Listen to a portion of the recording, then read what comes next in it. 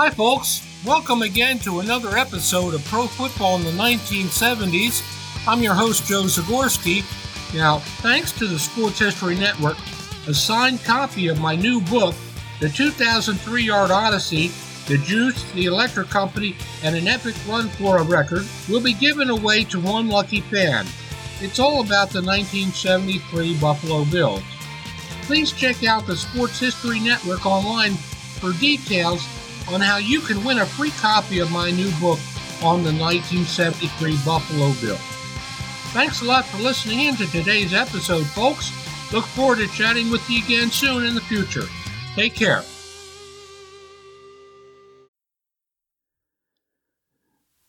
This podcast is part of the Sports History Network, your headquarters for the yesteryear of your favorite sport. You can learn more at sportshistorynetwork.com.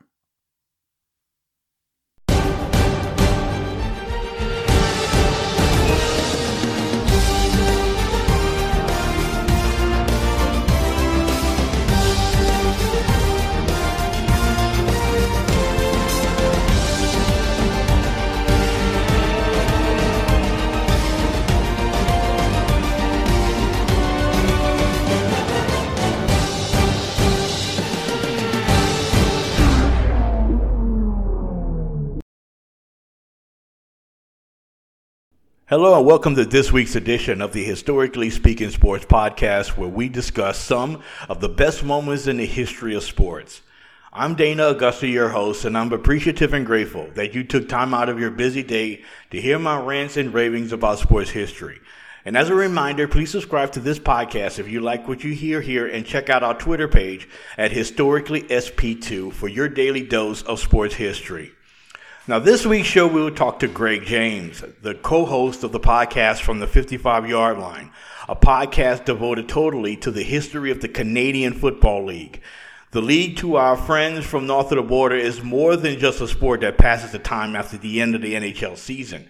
Quite frankly, it is the nation's glue whose passions are passed down from generation to generation. Now, my guest of this episode is an authority of the history of the CFL, and he will be joining me to talk about his favorite memories, teams, and other nuggets of the league. Also on this week's show, will be, of course, the top five. But we're going to do things a little bit differently this week for our top five. Instead of doing the anniversaries of sports moments of the past, we will devote this week's top five to the 5 Major League Baseball records that, in my opinion, will never be broken. And this past week was the anniversary of Joe DiMaggio's 56-game hitting streak coming to an end against Cleveland. And to wrap up the show will be this week's shout-out, saluting the newly crowned NBA champion Milwaukee Bucks, as we would take a look at that franchise from a historical perspective. And now, on with the show.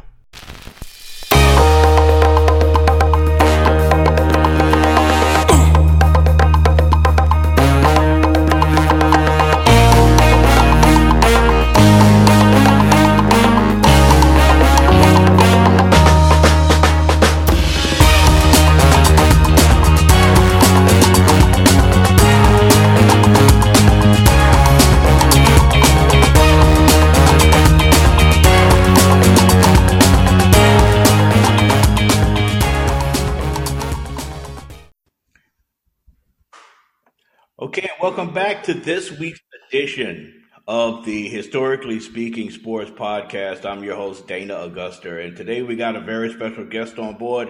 As you heard in our introduction, we're going to be talking a little bit of CFL history. And with me being from Louisiana, I've had very limited experience with the Canadian Football League, but I'm a big fan of it. And to pretty much talk about touching a little history of the Canadian Football League, we got my man by the name of Greg James, who is the co-host of the From the 55-Yard Line podcast here on the Sports History Network. Greg, glad to have you aboard, man. What's going on with you? Thanks a lot, Dana. I appreciate it. And no, things are good. Things are good in Chicago. And I know my co-host Scott, just got down to Birmingham, got settled in. So things are doing good for both of us. Well, that's great, man. I mean, I heard a few episodes you guys have gotten, and I tell you, it's entertaining, and there's a lot of CFL history, a lot of CFL memories going almost pretty much team by team. I heard one episode from a few weeks back about the Winnipeg Blue Bombers. And that was really interesting, about a guy who wrote a book about the Blue Bombers. And it was very interesting. It kept me really, really engaged in that. It was really, really fun. Yeah, talking with Roy was our second episode. And Roy has written is in the process of writing his fifth book. In fact, his fifth book is going to be published pretty soon. I know that because I've already sent my money in for it. for it. But yeah, now talking with guys like Roy and what Scott and I, when we first came up with the idea for the show, there's a lot of Canadian football podcasts out there. Now, during the pandemic, obviously, CFL talk has been light because there hasn't been CFL football since the last Grey Cup. But as we sat down and we looked at kind of what was out there in terms of podcasts, we're like, well, let's do Canadian Football League history and try to complement what's already out there. And, having listened to Arnie's show and your show and Joe Zimba's show and a whole bunch of other shows that are hosted by as it turns out, some friends of mine that I didn't realize they were hosting podcasts. Coming to the Sports History Network just kind of seemed to be the natural fit. So, no, we're happy to be here, and we are going to be recording, I believe, episode number 9 tomorrow, if all goes well. All right. Now, you did mention you're in Chicago. The question I have is, with you being from Chicago, what got you interested in the Canadian Football League? I'm one of these weird guys that has always liked things that I don't like. I marched to kind of my own drummer. And even with sports growing up in Chicago, well, you had the Bears. And the Bears were the team. Now, this was the 70s, and the Bears weren't that good. So as a kid growing up, especially around age 10, I wore glasses since the second grade. By the time I turned 10, I had to get a new pair of glasses. So I got a pair of those brown, and this is kind of a roundabout way of, this is a long way to the CFL, but strap yourself in. Okay. So got myself the same types of glasses as Bob Greasy. Became a huge Miami Dolphins fan. Okay. Growing up during that era. And I spent a lot of time, too, during that time period in the library after school, waiting for my mom to pick me up from work. And during that time, I gravitated to the sports books and the encyclopedias. And I'm just a history nerd in general. So I'm am also I. a sports history nerd. And I looking at, there's a football league in Canada. Now, back in the 70s, obviously in Chicago, we're not a border city, so we don't have access to the CBC, which the CFL was on then. So what I knew of the CFL came really from books and maybe a magazine article if I could find it. But it really wasn't until, I want to say, around the mid-2000s when I really started watching CFL football. Now, we had the CFL experiment down in the States, of which included the Shreveport Pirates in Louisiana. Oh, yeah. We're going to touch on that in a minute. Okay. I kind of missed that period because when all that happened, I had a lot of things going in my life between being single, with work, meeting my wife. And so I didn't have really a whole lot of time to even watch football. In fact, during that time period, I don't recall watching any football at all. I had, on top of that, I was also knee-deep in my military reserve duty. And so it really wasn't until the mid-2000s when the CFL came on TV down here, NFL Network, ESPN, that I really started watching. I've always paid attention to it, but it's always been usually in print. So, well, I have something of a different experience with the CFL. Growing up in Louisiana, believe it or not, the first time I ever got experience with the Canadian Football League was on ESPN. But this is early to mid 80s. They used to show games maybe once a week. Right. In the CFL, maybe the CBC would broadcast the games down here in the States covered by ESPN or whatever, but you have the the CBC broadcasters or whatever, but ESPN would carry it to the States. And that's how I got interested in it. Quick story, one of my best friend, David Bache, I remember one time, this was during the summer, like maybe in August. And I'm getting ready for the NFL preseason. I'm a big Chargers fan, believe it or not, from Louisiana, but that's another story for another day. I'm getting ready for the season. I'm going on and on about the Chargers and Dan Fouts and everything else. And he was like, man, I saw a game last night. Like, where you saw a game at last night? The preseason don't start for 2 weeks. He's like, no, man, it was like Canadian team. They got a game on tonight. I'm like, really? Like, yeah, on ESPN. Check it out. So I go that night and turn it on ESPN, sure enough. And it was I thought it was the most ridiculous thing I had ever seen, because it was Ottawa Rough Riders against the Saskatchewan Rough Riders. And I'm like, why are they named the same thing? As a 9-10-year-old kid, like, why are they named the same thing? But Ottawa is spelled with 2 words back then, if I'm not mistaken. Right. And Saskatchewan was 1 word. So why are they named the same thing? And I started watching it, and one of the announcers said that, the 1st and 10, Ottawa's ball 1st and 10 on the 53-yard line. I'm like, what am I watching? Mm-hmm. So, and then, somebody kicked a field goal and he missed it, but it went out the end zone, so the team still gets a point. Like, what am I watching here? As a 9-10-year-old kid, but all of a sudden I just felt like, this is cool, weird, but cool. And I became a fan ever since. Yeah, and that's the thing about Canadian football is when people watch it for the first time, they have that reaction. It's like, wait a minute, this looks familiar, but yet very different. And go back to the Rouge, as they call it in Canadian football. The beautiful thing about Canadian football is even the punter can muster some offense. Yeah, exactly. And that's the beautiful thing about, to me, Canadian football. Every play matters because you have 3 downs. 3 downs, right? You can have there's just so much more passing than back. Well, there's so much more passing in the CFL back when the NFL was predominantly a run league. Now, in fact, before we came on, I was kind of looking at just out of sheer curiosity, looking at passing yards for NFL players. And the NFL, Drew Brees is the all-time passing leader, period. Right. Be it CFL or NFL. But there was a time when your leaders in pro football passing were all Canadian, because the Canadian game is just a pure passing league. The NFL's caught up to the CFL in terms of the NFL is much more CFL style now. And I'll use Kyler Murray as an example. Mm-hmm. An NFL quarterback that is in the CFL mold. Right. I was just reading an article about we're gonna name drop in a little bit, but I'm gonna drop one name that I had on my list. And his son is currently playing in the CFL right now, who was a dual threat quarterback who's a lot like Kyler Murray. And I'm talking about Tracy Ham. Now, does that ring a bell? Oh, yeah. Yep.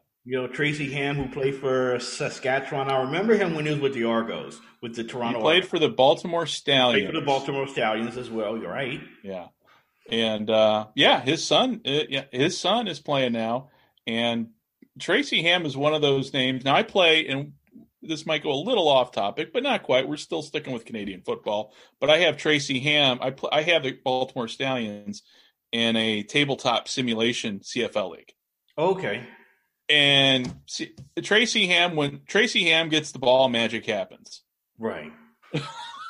Tracy Ham was a quarterback who played in the 80s and early 90s. Yeah. And he was a lot like Kyler Murray. He was like a Kyler Murray, Lamar Jackson type, Yeah. And he was just tremendous. He was like one of the first players that I remember watching, like, wow, who is this guy? Of course, the first player of note that I remember playing in Canada was, of course, Warren Moon for Edmonton when they had that great dynasty with Hugh Campbell as coach. Talk about that a little bit. Well, and they're now known as the Elks, but back then they were the Eskimos. But you had Warren Moon coming from Washington, the NFL didn't draft him at all. Right. That's right. You know, let's call it what it is. It was pure discrimination, if you ask me. And reading and looking back and hearing his story, because the NFL was like, we know how the NFL was back then. Mm-hmm. Goes to Canada and just lights it up. Mm-hmm. And then is heavily recruited. He won, and 5 championships in a row? Yeah. I mean, the Eskimos were the powerhouse back in the early 80s. I have friends of mine who host the Edmonton Elks podcast called the Turf District. And anytime they talk about Warren Moon, especially superfan Mike Parkey's, superfan Mike, who's 56 Parkey's on Twitter, anytime he talks about Warren Moon, he smiles. He doesn't realize he smiles when he talks about Warren Moon, but just you see those memories of those great Edmonton teams come roaring back for him. Oh man, when he was a kid watching those Eskimos. Now I've watched some games with, especially the Grey Cup games he was in, but unfortunately, from the vast majority of us here down in the States, we never got to see Warren Moon play for those Eskimo teams. Now, there was a game that I had heard about. I don't know if this was a playoff game or a regular season game, but it was basically a shootout between Warren Moon and Condredge Holloway of the Toronto of the Argos. Yeah, both of them threw for like 600 yards each. Yeah, something like that. You know. Yeah, you know what I'm talking about? Oh yeah. Paul Woods wrote a great book on those Argos teams with Condredge Holloway back in the early 80s, and I read about that in his book. And yeah, it's just phenomenal, the talent that was up there, and it's the talent that was up there that didn't come down here to the States, especially during the 70s and 80s, 60s, 70s, and 80s, when more or less the pay scale was about the same. Let's say 50s, 60s, and 70s. In the 80s, there started to be a widening of the gap in terms of pay with the CFL and the NFL. Okay. But so much CFL talent up there.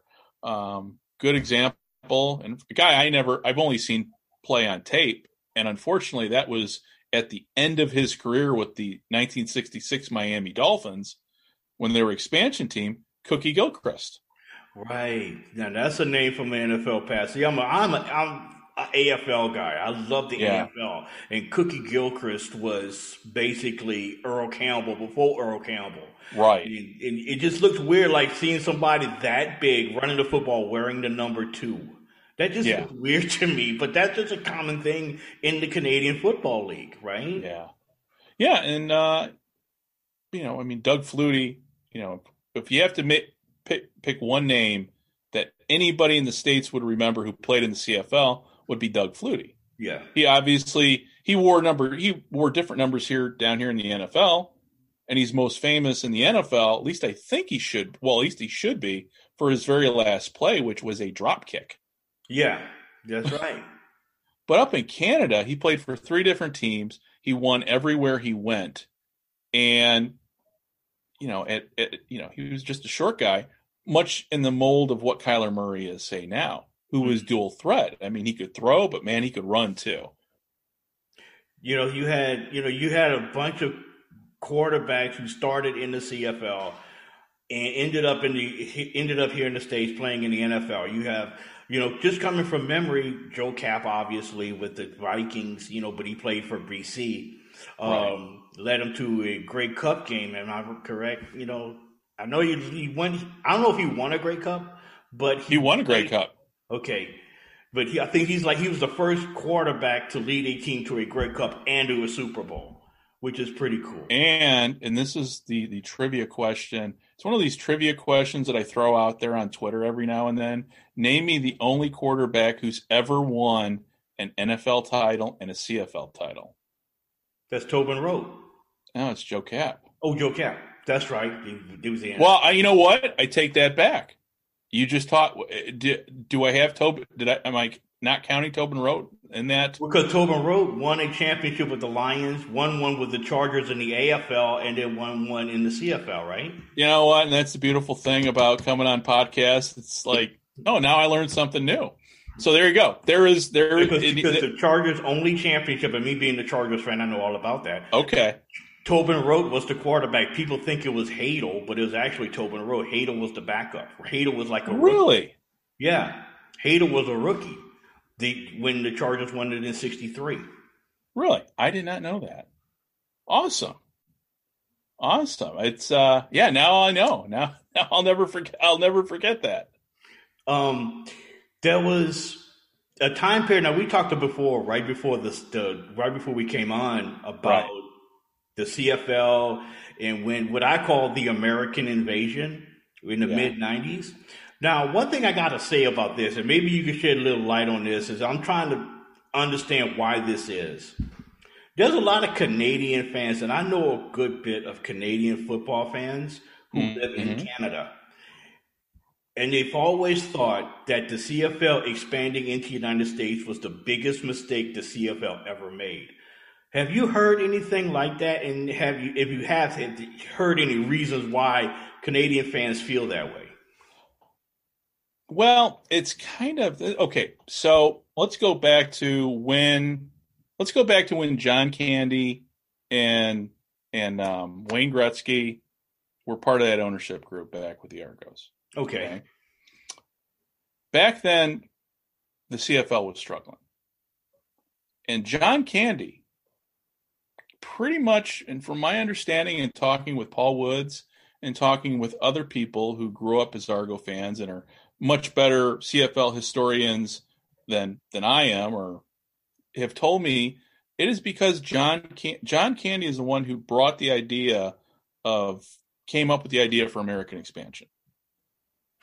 Now, that American expansion ultimately happened, obviously, after he died. Yeah. And I had this discussion. We had this discussion with Paul Woods on our show, and Paul Woods can make, the argument can be made that John Candy saved the CFL because that American expansion led to expansion fees, which the CFL sorely needed at the time. Without that infusion of cash, you could argue the CFL would have died. Wow. Now, so was the American expansion a failure? On the surface, you look at all things considered, well, yeah, all the teams except Baltimore had success. And even Baltimore, towards the end, was struggling to attract fans, especially the more, once the Browns said they're moving to Baltimore, the support, the attendance for Stallions games went down.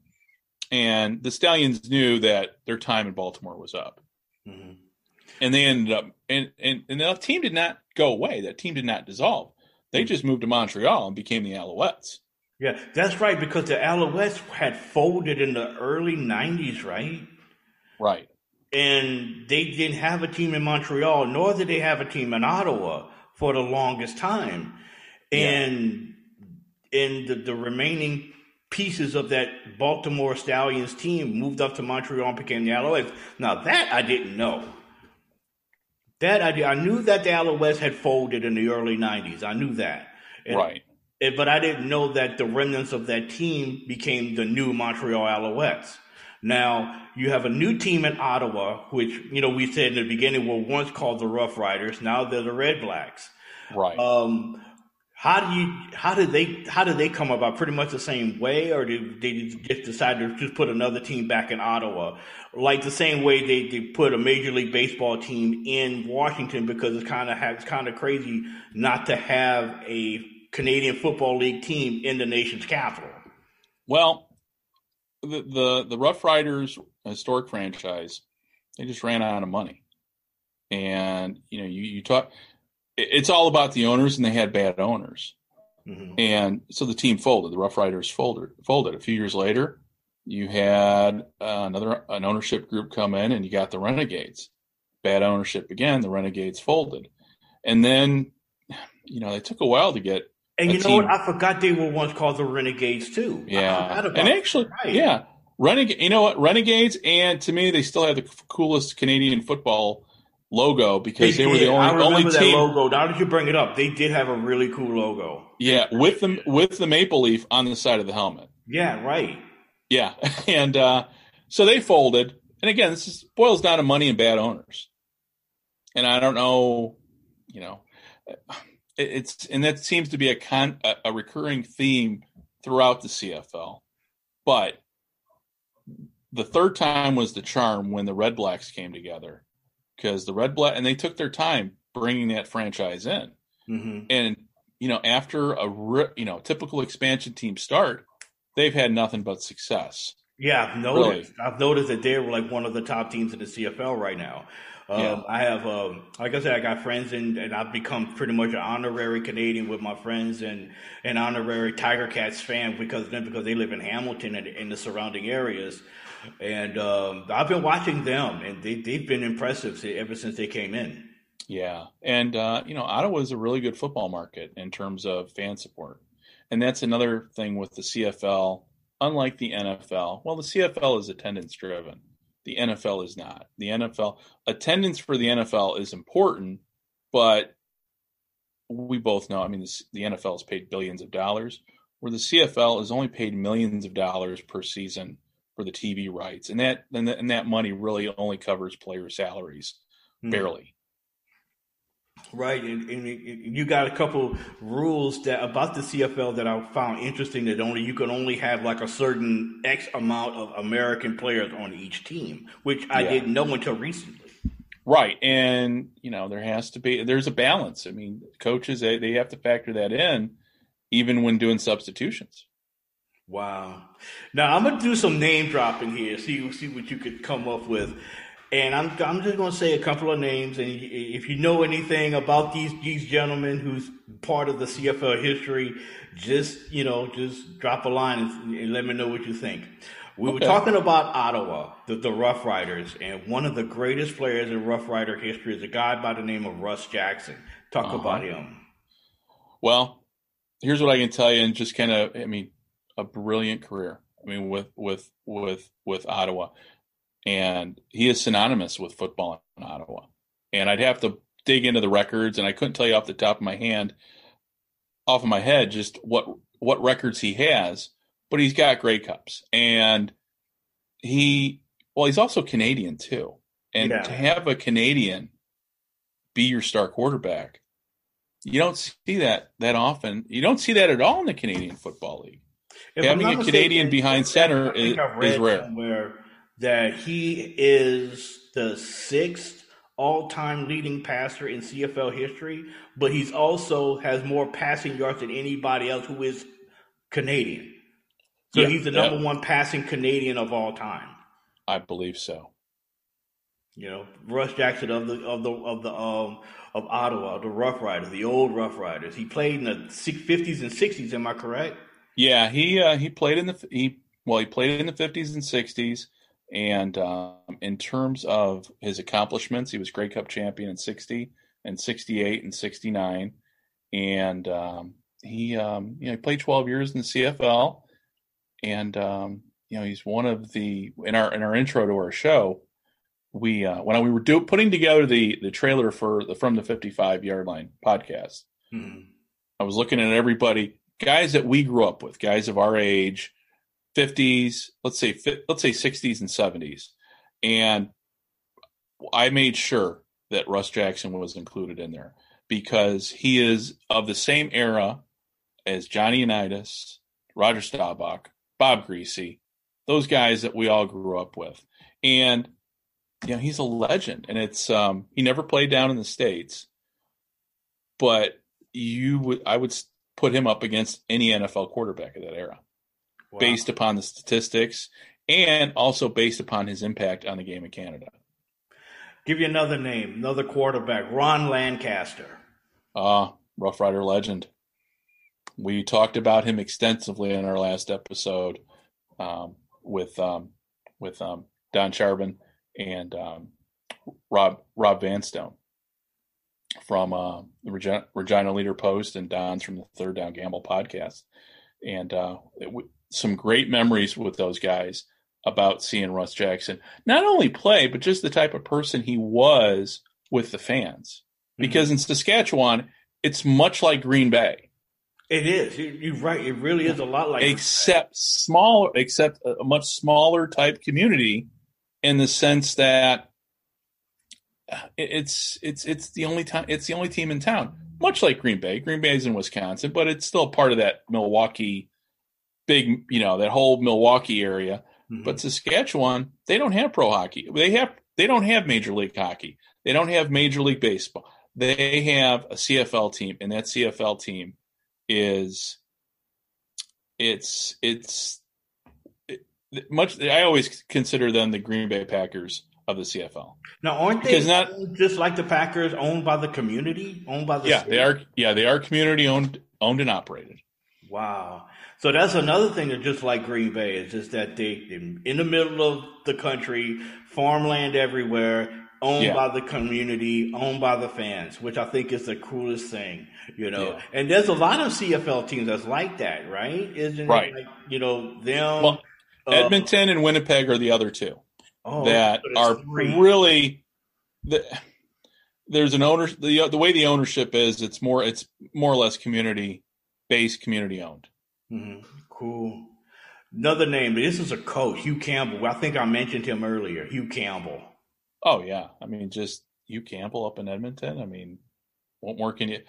And as we're talking here, I'm punching these names up just to remind myself of some of the accomplishments, because I'm always worried that I'm going to miss something. And but yeah, I mean, longtime coach. His son is a coach in the CFL now too. And Hugh Campbell has, great. Here, name me a coach. Name me an NFL coach that has, with the exception of possibly Bill Belichick, that has his resume. Championship in 66, 78, 79, 80, 81, 82, 87, 93, 2003, and 2005. You have to go to basketball with Red Auerbach to even come close to that, right? Yeah, you got to do something like that. Right. And that was the first coach that I remember hearing about as a kid was Hugh Campbell. Yeah, I remember hearing about him watching Edmonton, in the early 80s and teams like just running it up on people with Warren Moon. Well, I mean, he was a great player and a great coach. And some of those championships came when, 66 one came when he was a player.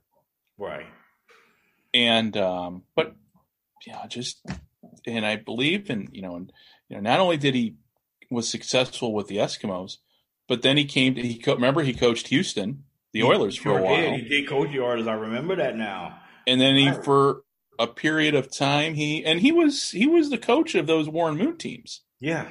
Let's not forget that too. And that, we're talking a streak from 78 through 82. Mm-hmm. I mean, there's no other professional coach that has 5 championships in a row. None. You're right. A league championship. Not even in the NFL. Not in the NFL. You've never had a coach to win 5 consecutive championships. Right. Yeah. And give you a couple of more names here. Milt Stegall. The Jerry Rice, what I consider the Jerry Rice of the CFL. Milt Stegall it's right. I know more about Milt Stegall now as a TV personality than I did as a player, because it kind of fell right into that gap with, he is a legend, and he does follow me on Twitter, by the way, too. And that's what I found out one day. I'm like, oh, Milt's following me. But yeah, the Jerry Rice of, basically the Jerry Rice of the CFL. Yeah, because that was like a time where he had the most touchdowns longer than 60 yards in a career in the CFL. Right. Something like that. I think I read that somewhere. Right. Something along those lines, where he's had like so many X amount of touchdowns over 50 yards receiving. And name me, and here you probably can't even name me, but name me a guy who played for the Cincinnati Bengals that went on to be a champion after he played for the Cincinnati Bengals. See, that's an accomplishment within itself. Yeah. That is really an accomplishment within itself. And we're talking the early 90s Cincinnati Bengals. Oh, yeah. Right. Yeah. Yeah. Right at the tail end of the Boomer Esiason era in Cincinnati.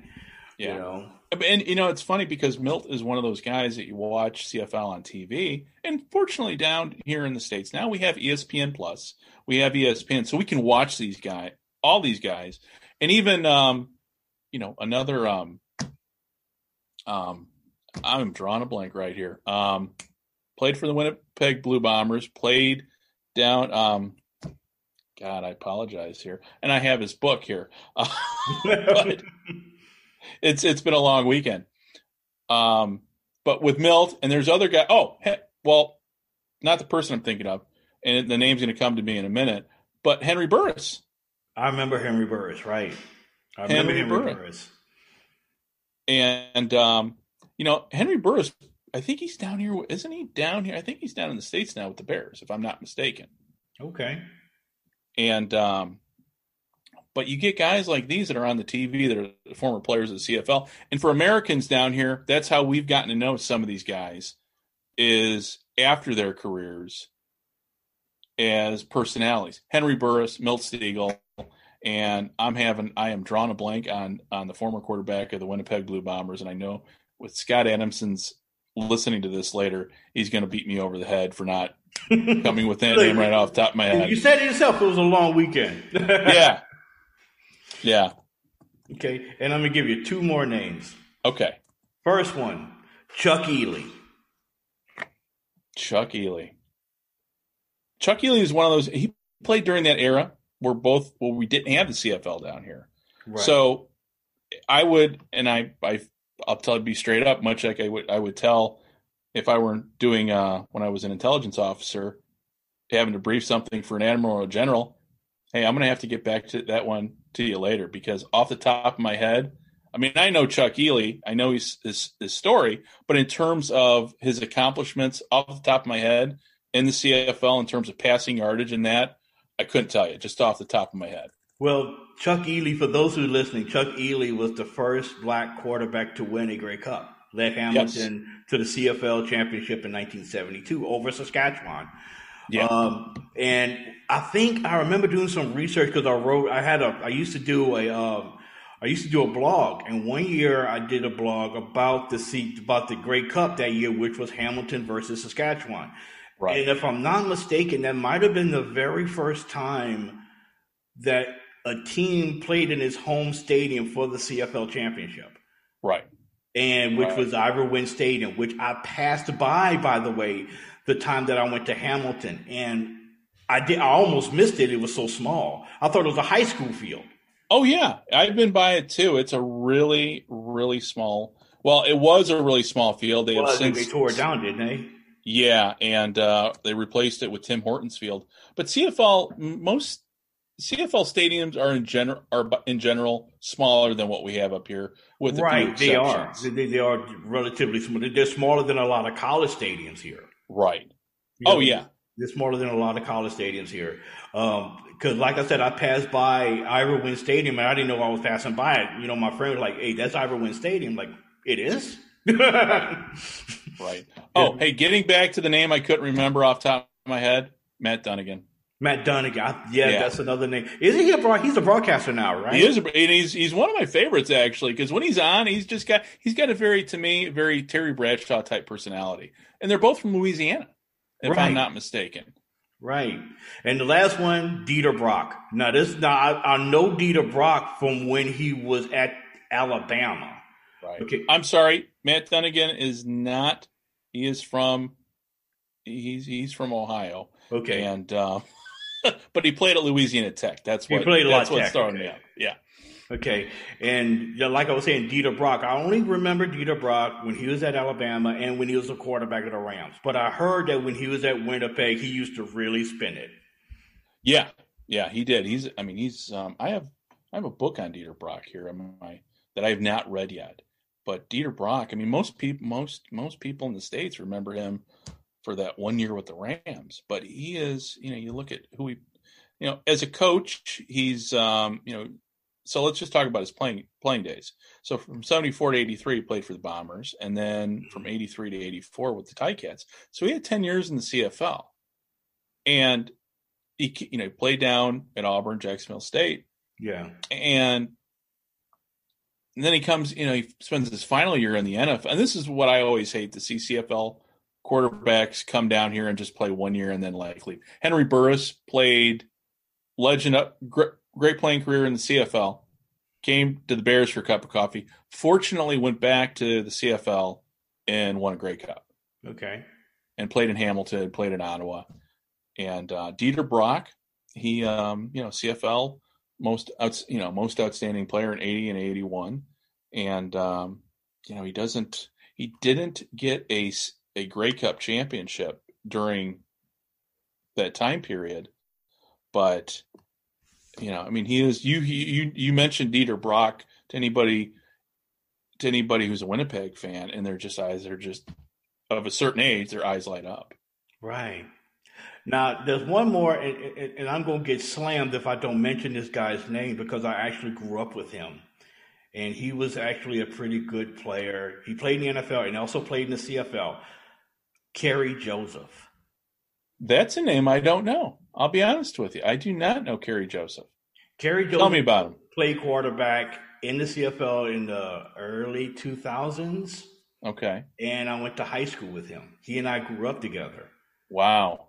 And he played a few years for Saskatchewan, I want to say. He started off as a DB with the Bengals in the NFL.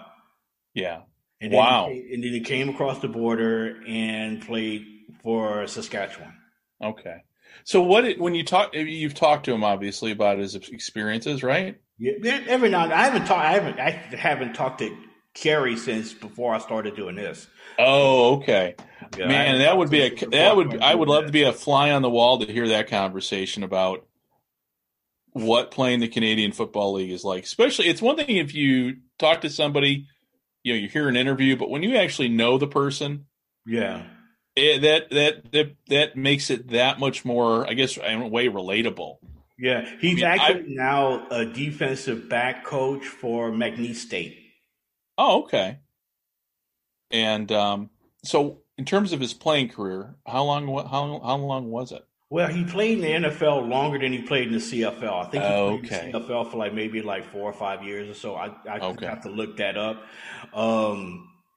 He played for a few years up in Saskatchewan, up in Regina, and but from what I understand, he said he had a blast playing there. He said he wished he would have gone there first instead of going to the NFL because he was playing out of position in the NFL. He was a DB, when he was at McNeese State and when he came to the CFL, he played quarterback. He was our quarterback in high school. Oh, okay. He was a quarterback. He's naturally a quarterback. That's the only position he played his whole life. Yeah. Wow. But he and I been knowing each other since we was in elementary school. Oh wow. Well, I always say it's interesting when somebody who played professional football, or like in my case, I know somebody who's with the current administration in Washington who's in the line of presidential succession. Wow. It's different when you know those people personally because especially on the sports level, it's like, hey, you know what? I remember them when nobody thought they were going to be. He was just a number on the field, and now look at him. He's great. And then other times you're like, did you think that? You know what? The potential was always there. We always saw the potential. Yeah, you're right. Well, Greg, do me a favor, man. Will you please plug your podcast and plug where they can find you on social media? So we are on, and before I do, hey, I was doing, while we were talking about that trivia question at the very beginning about quarterbacks, CFL and NFL titles. I went back. Joe Kapp is the only player that I know of that won both the NFL quarterback, and we were talking about Rote, and he didn't win the CFL, and I apologize, but I'm like, I got to double check this just to make sure. I'm like, but yeah, you're right. He won the AFL, won a title in the AFL and the NFL, but not in the CFL. Is so I'm not, I'm like, I think he played in all three. He's the only one to play in all three. Right. Right. Yeah. Okay. But Kapp is the first one to win both. Right. And because It's just one of the, you know how it is, man. We do the sports history stuff, and it's like, the old joke is like, when old guys talk about boxing, there's always one guy that's like, check the almanac. So let's double check to make sure we got it right before we wrap it up.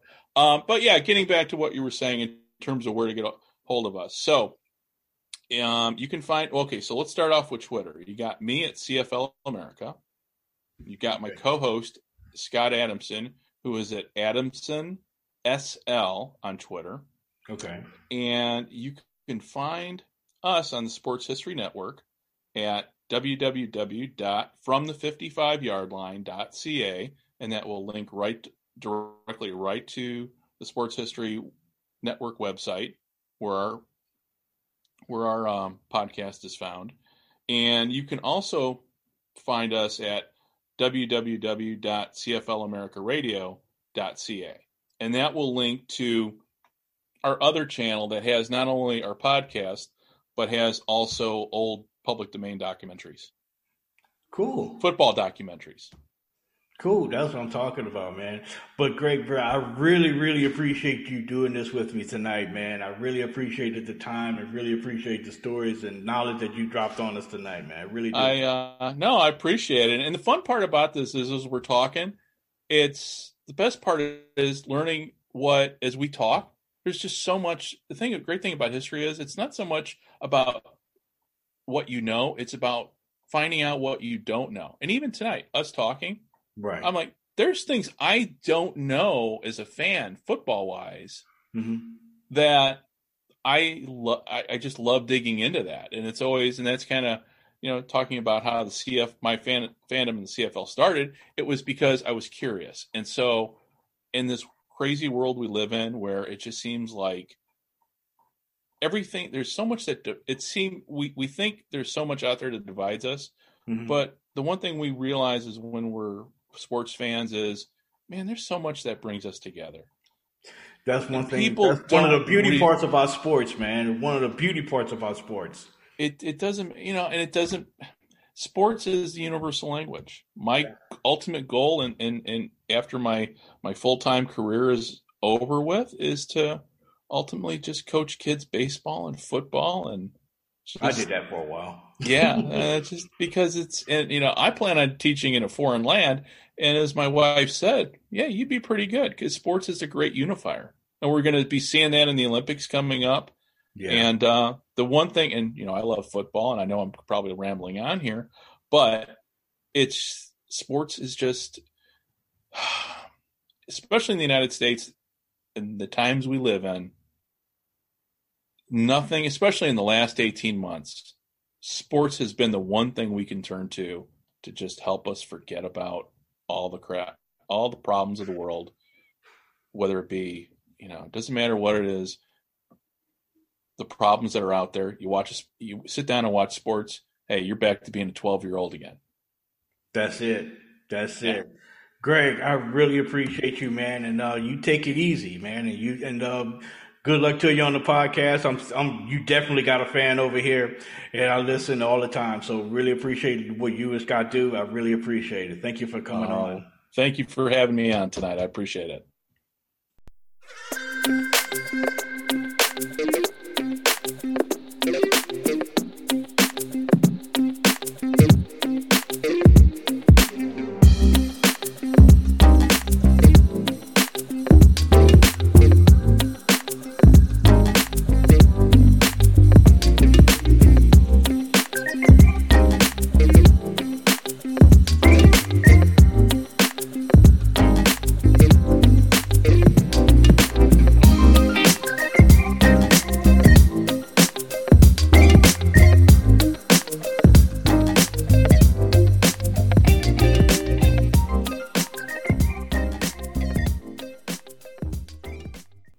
Hello and welcome back to the show. And before we get on with the rest of the program, one sign that we're growing here at Historically Speaking Sports and the Sports History Network is we have a sponsor, and that is newspapers.com. If you're listening to this podcast, you're probably a serious sports fan like myself. And if you are into sports history, you really do need to check out newspapers.com. At newspapers.com, you can get over 640 million pages worth of news from the U.S., from Canada, England, Scotland, Ireland, and many, many more places dating back to 1798. And to get a free 1-week subscription to newspapers.com, you could do that by visiting sportshistorynetwork.com/newspapers. And with a paid subscription, you will also be helping to support the production of this and other Sports History Network shows. That's sportshistorynetwork.com/newspapers. And also check out our Twitter feed at HistoricallySP2 for your daily dose of sports history. Also, you could drop us a line or two here at our email address, which is historically.speaking.sports@gmail.com. And finally, don't forget to hit the subscribe button wherever you hear this podcast so you could get new episodes whenever they come out. And now, this week's Top 5.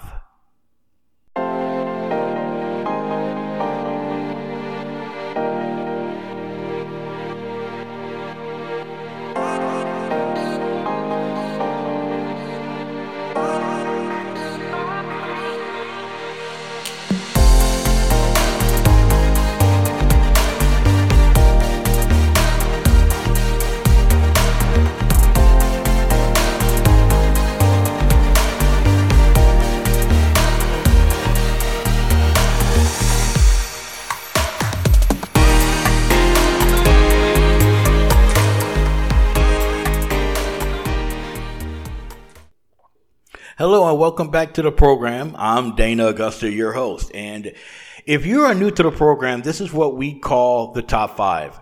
And this week we're going to do things a little bit differently in our Top 5. Instead of counting down the 5 biggest historical events over the last 7 days, we're going to count down the 5 records in Major League Baseball history that I believe to be unbreakable.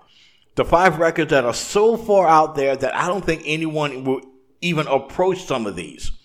Now, this past week was the 80th anniversary of Joe DiMaggio's 56-game hitting streak coming to an end against the Cleveland Indians. So, in honor of Joltin' Joe, I've compiled a list of what I consider the 5 most unbreakable records in baseball history. Starting off with number 5. Roger Hornsby's .424 batting average in 1924.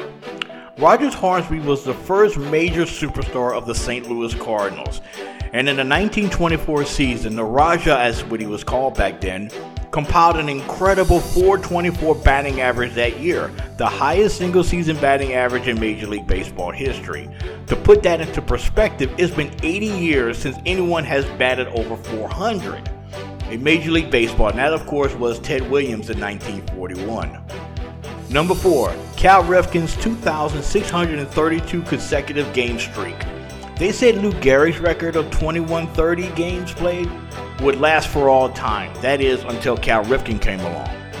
Right now, Mick Merrifield of the Kansas City Royals has the longest active streak in the majors right now with a grand total of 274 consecutive games. Number 3, Ty Cobb's 366 batting average for a career. Many baseball historians argue that Ty Cobb of the Detroit Tigers could very well be the greatest player in baseball history. Now, when he retired in 1928 as a member of the Philadelphia Athletics, his statistics would make a strong argument in that case. In addition to his 366 career batting average, Cobb finished his career with 4,189 hits, 1,938 runs batted in, and 892 stolen bases, all records when he retired. Since Cobb's retirement nearly 100 years ago, no one has come within 25 points of Cobb since Ted Williams retired in 1960 with a 344 average. Among all active players, Miguel Cabrera has the highest batting average at 311. Number 2. Connie Mack's 53 years as a manager of the Philadelphia Athletics. Now, he was born Cornelius Alexander McGillicuddy, and he became a Philadelphia institution, leading his Philadelphia Athletics for 53 seasons and compiled the most wins as a manager in Major League Baseball history with 3,731 career wins. Highlighting his career, Mack led his A's to 5 World Series championships. He was baseball's most gentlemanly manager, managing in coat and tie rather than the team uniform. To manage one ball club for 53 years helps if you do indeed own the team. He was actually the team owner as well, so it's kind of... And of course, the number one record in Major League Baseball history that I think will never be broken is Cy Young's 511 career victories as a pitcher. It's no wonder why the highest honor for any pitcher to receive has his name attached to it. Born Denton True Young from Gilmore, Ohio, he began his career with the Cleveland Spiders in 1890. And when his long career ended in 1911, he compiled 511 victories. The next closest is Walter Johnson with 417 wins.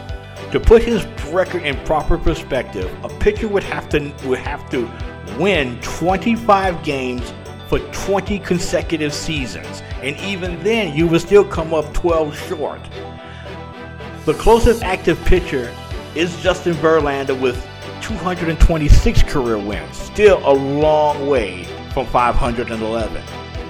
And that concludes this week's Top 5. And coming up next, we'll send a shout out to the newly crowned NBA champions of the NBA, which was 50 years in the making, right after this short break.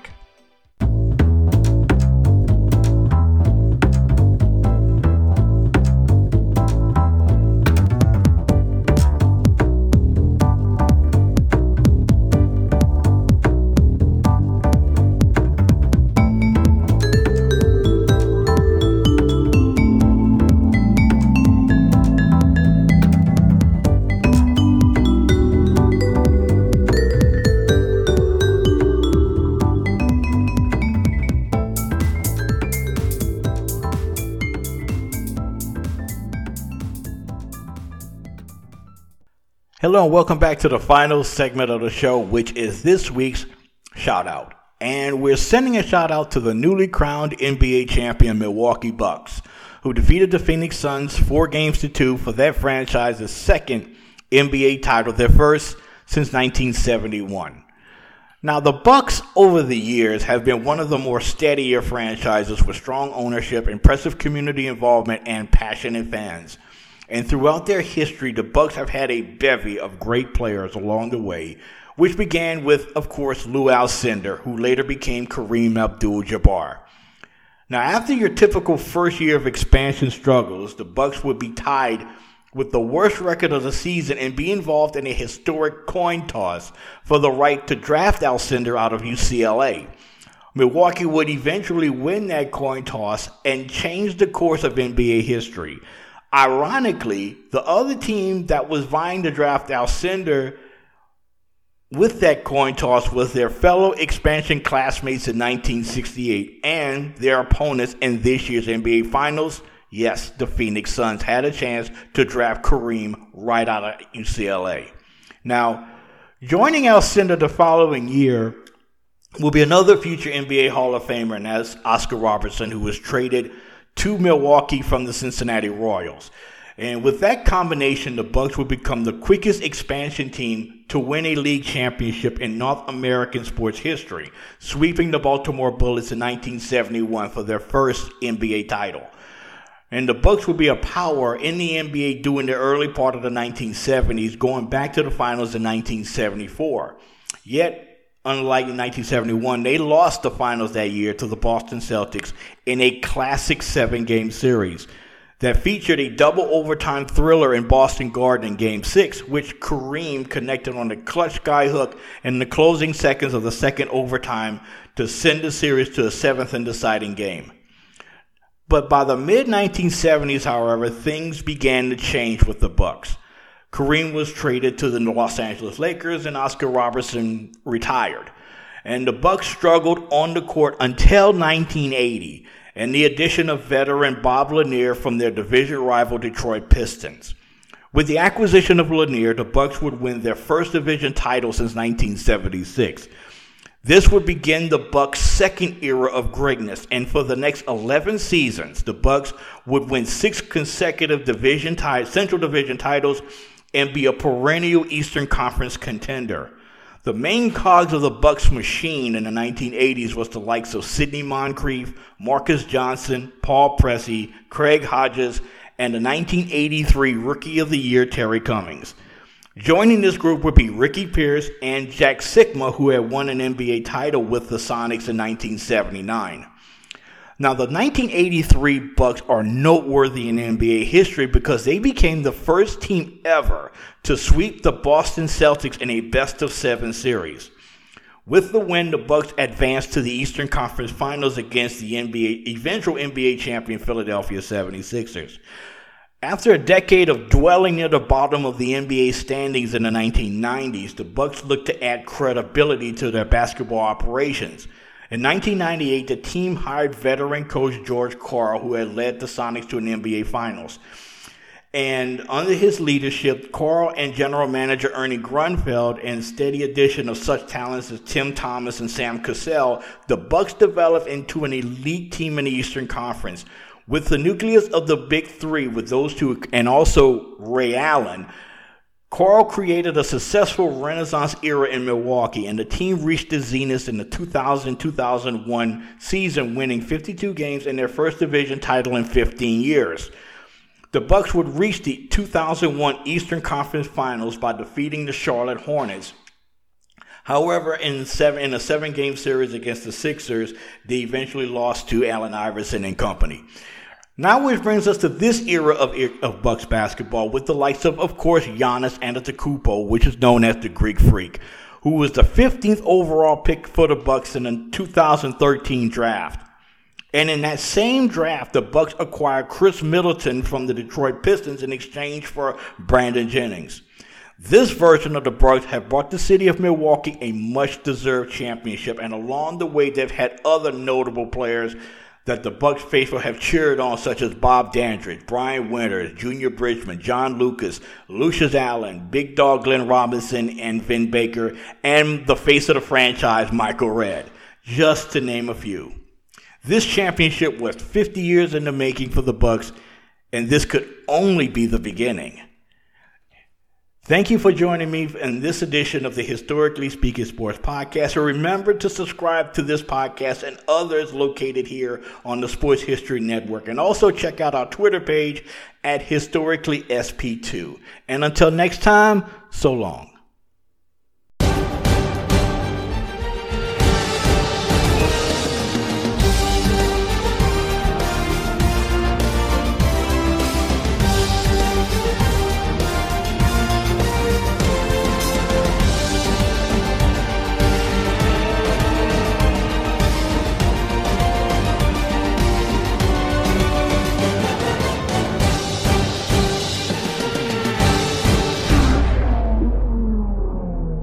Hey there, sports history fan. This is Arnie Chapman, aka the Football History Dude, and I hope that you enjoyed this recent episode presented by the Sports History Network and were able to learn some good old-fashioned sports history knowledge nuggets. I started the Sports History Network back in 2020 with the mission to help podcasters find a community of like-minded sports history nerds, as well as helping aspiring podcasters to start their own shows. We have a little bit over 30 shows on the network right now covering all sorts of sports history, but as far as I'm concerned, we're just at the toothpick in the ocean moment, that can't even figure it out because there's so much more coming. We wanted to create the ultimate headquarters for sports yesteryear, starting with Podcast Network and our website, but we're going to continue to move into other mediums as well. And here's the cool part, because we want you to be part of our team. So if you're interested in starting your own podcast, or maybe being a guest on one of our shows, or who knows, maybe even writing an article for us over on the website. Seriously, all you gotta do is reach out to us on the contact page over at sportshistorynetwork.com.